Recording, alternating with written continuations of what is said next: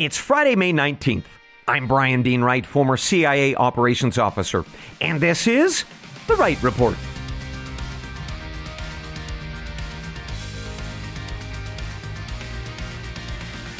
Hey, good day to you, ladies and gentlemen. Welcome to the Wright Report, your daily news podcast. I've got three briefs for you this morning that are shaping America and the world. First up, if you've got a generator, you might want to get that ready. And that's because this summer we may have blackouts all across America. That, folks, is the warning coming from the group that monitors the nation's electricity grids. More on that in a minute. Second, America's wheat farmers are in trouble. They are dealing with record droughts in the Midwest, and that's leading East Coast wheat buyers to go abroad for their wheat instead of Kansas. Details coming up. Third, we head to South Africa this morning, where an electricity crisis there is pushing a farming community to the brink. And we're going to talk about how that could be a window into America's future if we are not very careful. Later, we close out the podcast with a question from two listeners about whether or not I am a prepper. So we are going to talk about what that even is, whether or not I am, and how my family, we prepare for emergencies of all kinds. But first, let's get to our top story of the morning. Well, folks, the forecast for the summer is hot. And that's because the National Weather Service says that we've got a new friend joining us. It's called El Nino. That's the weather pattern that tends to bring hotter temperatures to the United States from Alaska to Florida. In fact, only California and the upper Midwest tend to fare a little bit better in terms of cooler temperatures during this El Nino period. All right, so that means that air conditioners and fans are going to get a big workout this summer. Except, well, we got a problem. According to the North American Electric Reliability Corporation, America has built too much of its power supply with unreliable solar and wind. And that is leading to a warning of rolling blackouts this summer all across America during times of peak use.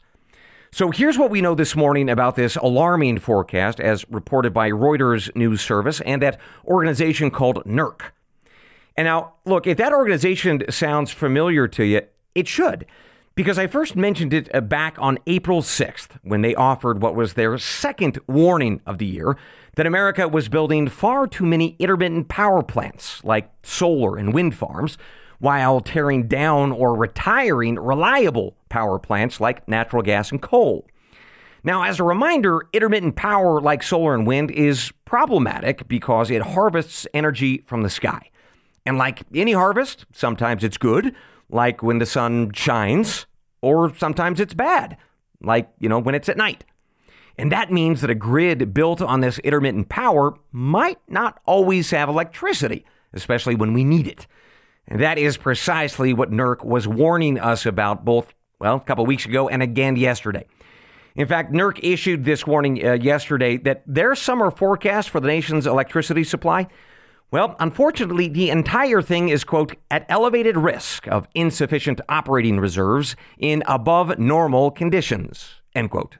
All right. So what they mean there is that when we have a nasty heat wave, which tends to happen during the summer, there won't be enough electricity being created on the grids to sustain the demand for things like air conditioning, right? And that is especially true in the evening hours when the sun goes down and the solar panels aren't generating any electricity, right? And that problem, by the way, is especially true in the American West and the state of Texas, where the grids there have a greater and growing percentage of their electricity created by solar panels.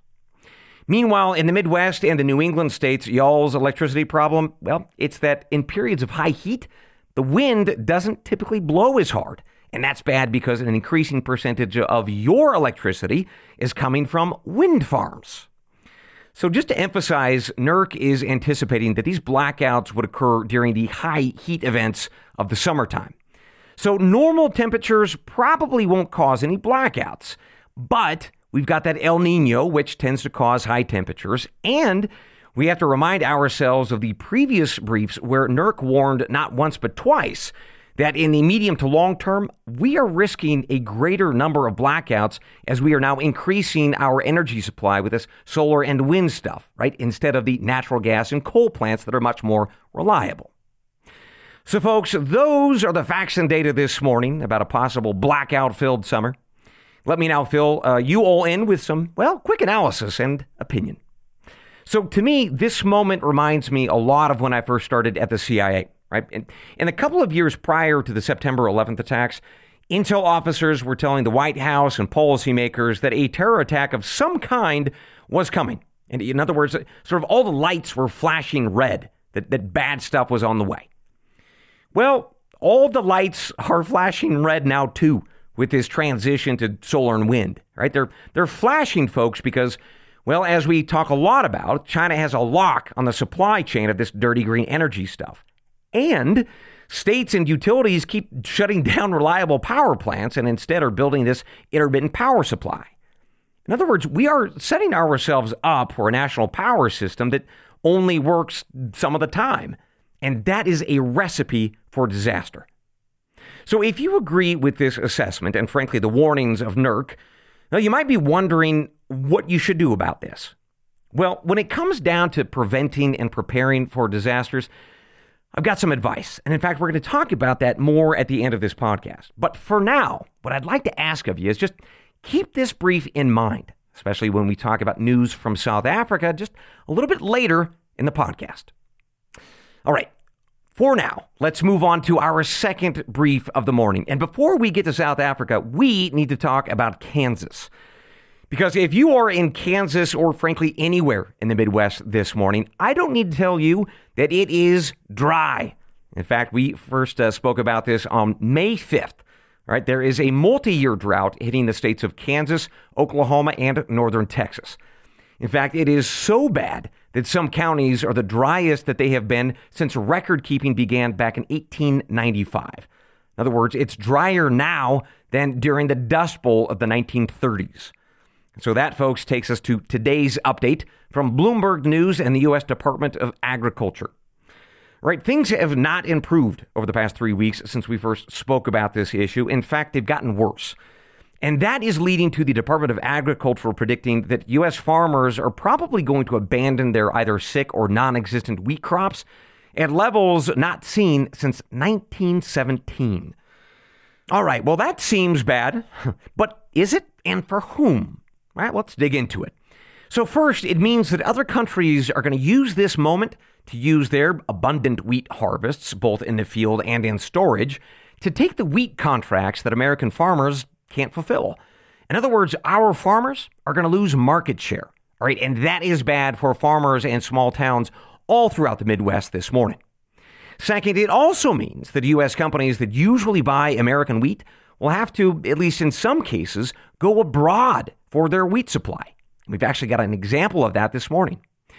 2 wheat ships from Poland arrived in Florida just yesterday. And that, folks, is really bizarre, right? Wheat shipments from Europe to the United States are exceedingly rare. But the folks at Ardent Mills in Tampa, Florida, have found that it is actually cheaper to buy and import Polish wheat than to actually deal with the higher prices and limited supply and the shipping costs from places like Kansas. Now, interestingly, this connects to my briefs that I've given you all on the wheat wars, right? That's the fight to get Ukraine's wheat out to global markets. Now, as listeners will recall, Ukraine's cheap wheat has meant that their ag products have flooded places like Poland, whose farmers are quite cranky because they're sitting on record wheat supplies and they've been looking for buyers. Well, they're starting to find some in places like Tampa, Florida. So for what it's worth, the U.S. Department of Agriculture says that we should see more of this foreign wheat ending up in the United States. In fact, they say overall wheat imports will hit a 6-year high this year, all because of the drought. Well, no matter what, I'm going to keep you posted, and we're going to keep our eyes on how much of this Eastern European wheat gets into America.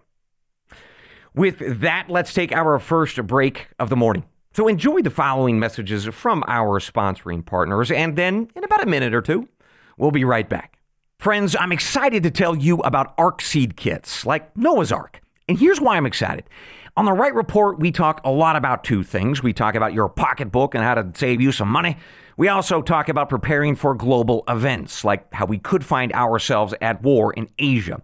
Well, with Ark seed kits, you can address both of those concerns at once. The all-in-one seed kit helps you grow your own food for life. It has over 65 varieties of fruits and vegetables, sprouting from 50,000 heirloom seeds. And let me tell you why that is so important. Heirloom seeds last year after year. Each crop helps you grow the next.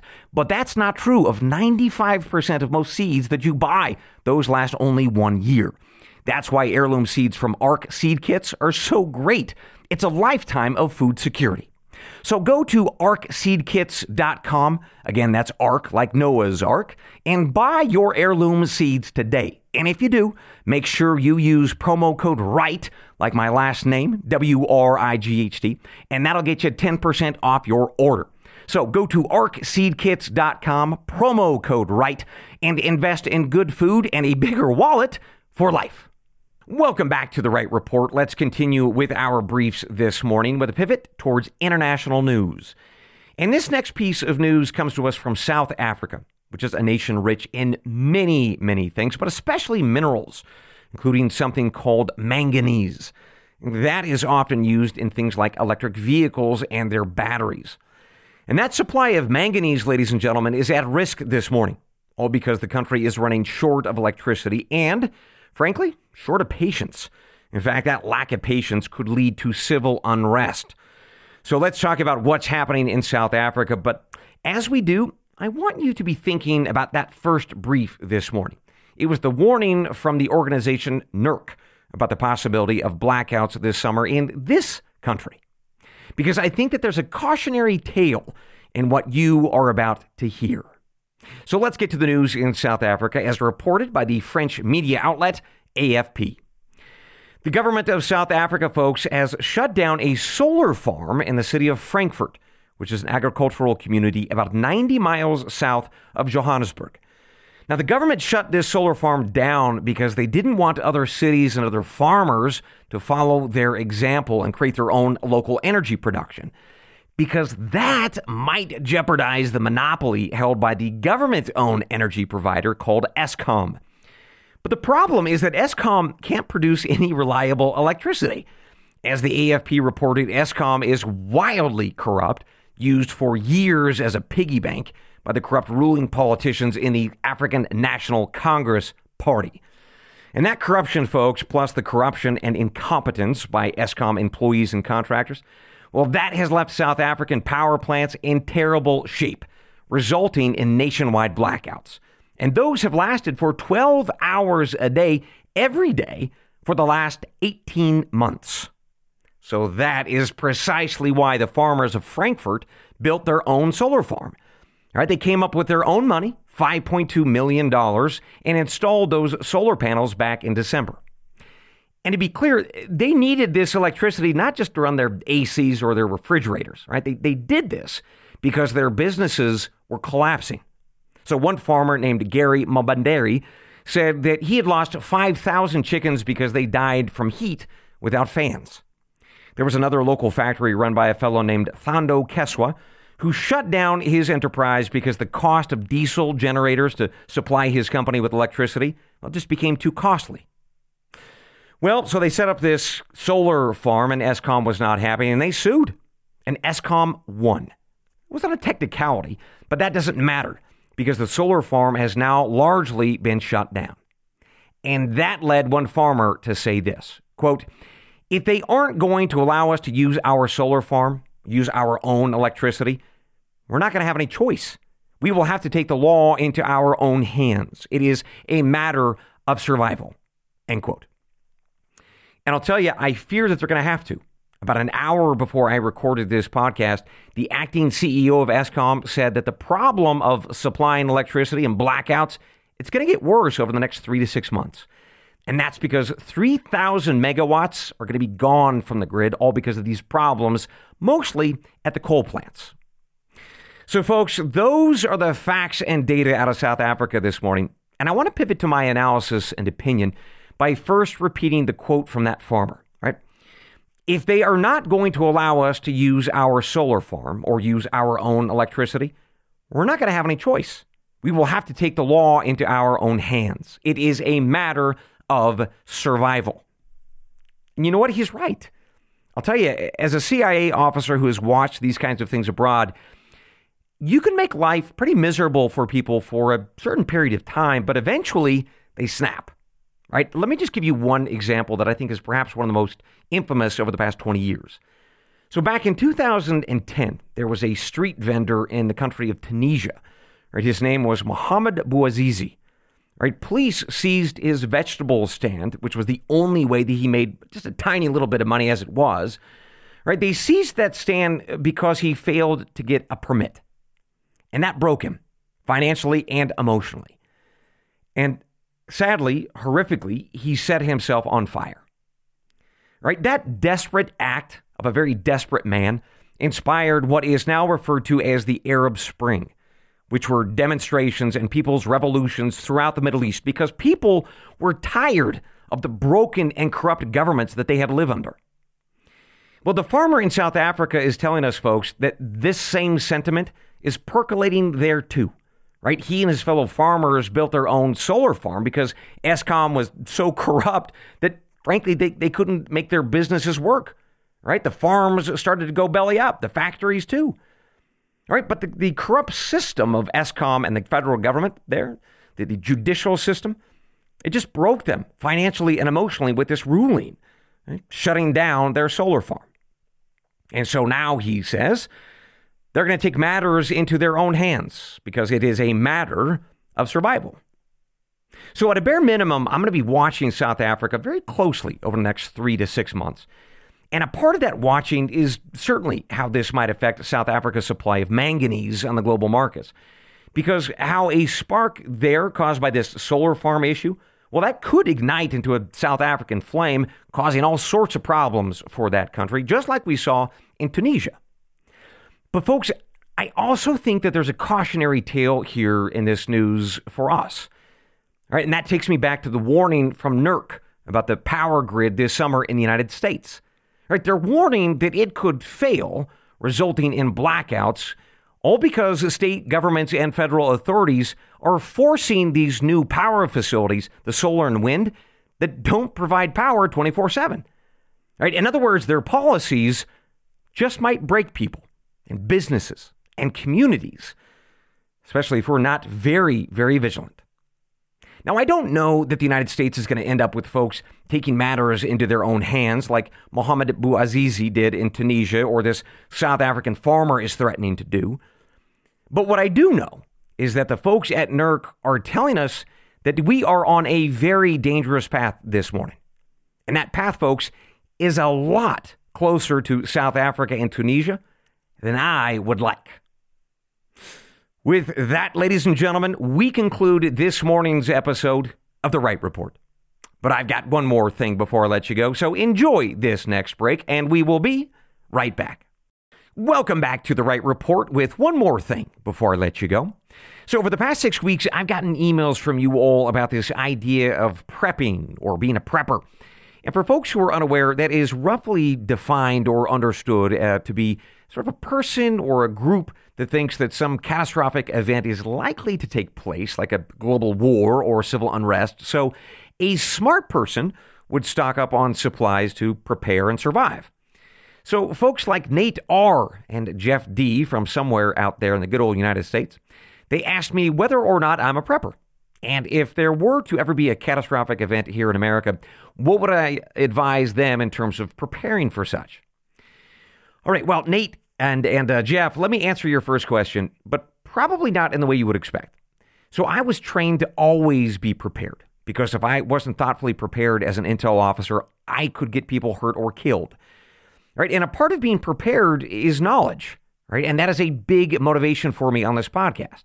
Right? I scour the world for news that helps us be prepared by being informed, right? By identifying problems and opportunities. And then we use that knowledge and that preparedness to strengthen our families and communities. At least that's what I hope I give you all.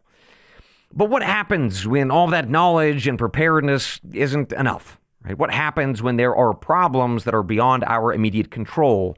Say a hurricane or a war in China or the pandemic, where our supply chains for critical goods were profoundly interrupted. And that's really the heart of what I think you're asking, Nate and Jeff. So for those problems that are out of our control, what can we do to prepare? And should we? Well, let's start with that last question. Yes, we should prepare. That is the smart, reasonable thing to do. All right. Well, what can we do? Well, let's start with the basics of good emergency preparedness. So overall, my counsel is that you should have 30 to 90 days of whatever it is that you need to live. Food being the most obvious. Meanwhile, water is critical, but it gets a little bit tricky here because it's hard to store 3 months worth of water, at least for most of us. So that's why I use and have a really great UV water purifier. Now, I use it for camping, but it also doubles as an emergency treatment system if, let's say, my local water company were to lose power. Now, there was also another emailer, Randy was his name, who asked me about weaponry. All right, so let me just say this. If you haven't taken a gun safety or hunter's safety course, do that immediately, and certainly before you ever buy a gun. Because in my view, the craziest thing that you can do is buy a weapon and not know how to safely handle and clean, use, and store it. All right, but once you take those safety courses, personally, I'm a fan of Glock pistols and the good old Henry rifles, if you're looking to buy something, especially for hunting. But I would tell you, if you don't have a lot of weaponry or knowledge of it, join a gun club and talk to folks there about all the different options that you might buy or have, and fire stuff at the range first. Now, some folks who you might hear of or might be called classic preppers would argue or encourage us to, say, buy a property out in the back 40, out in the mountains, and build a cabin. Well, look, whatever your preparation plan looks like for emergency scenarios, my advice is to find ways to use that stuff from property to gear, well, in a fun way, and use it now.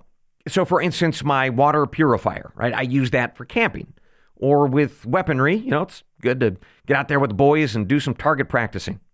So the idea is that by focusing on fun and building skills, then it becomes preparedness that is ultimately centered in joy and creating good memories, right? Instead of panic and hysteria.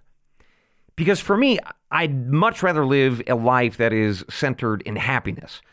But the things that I do that bring me joy and happiness, well, they come with the benefit of preparedness. Because otherwise, folks, if you try to prepare for all of the problems of the world, well, I think that's going to turn you into an anxious mess and probably a heavy drinker. As for me, I'll pass.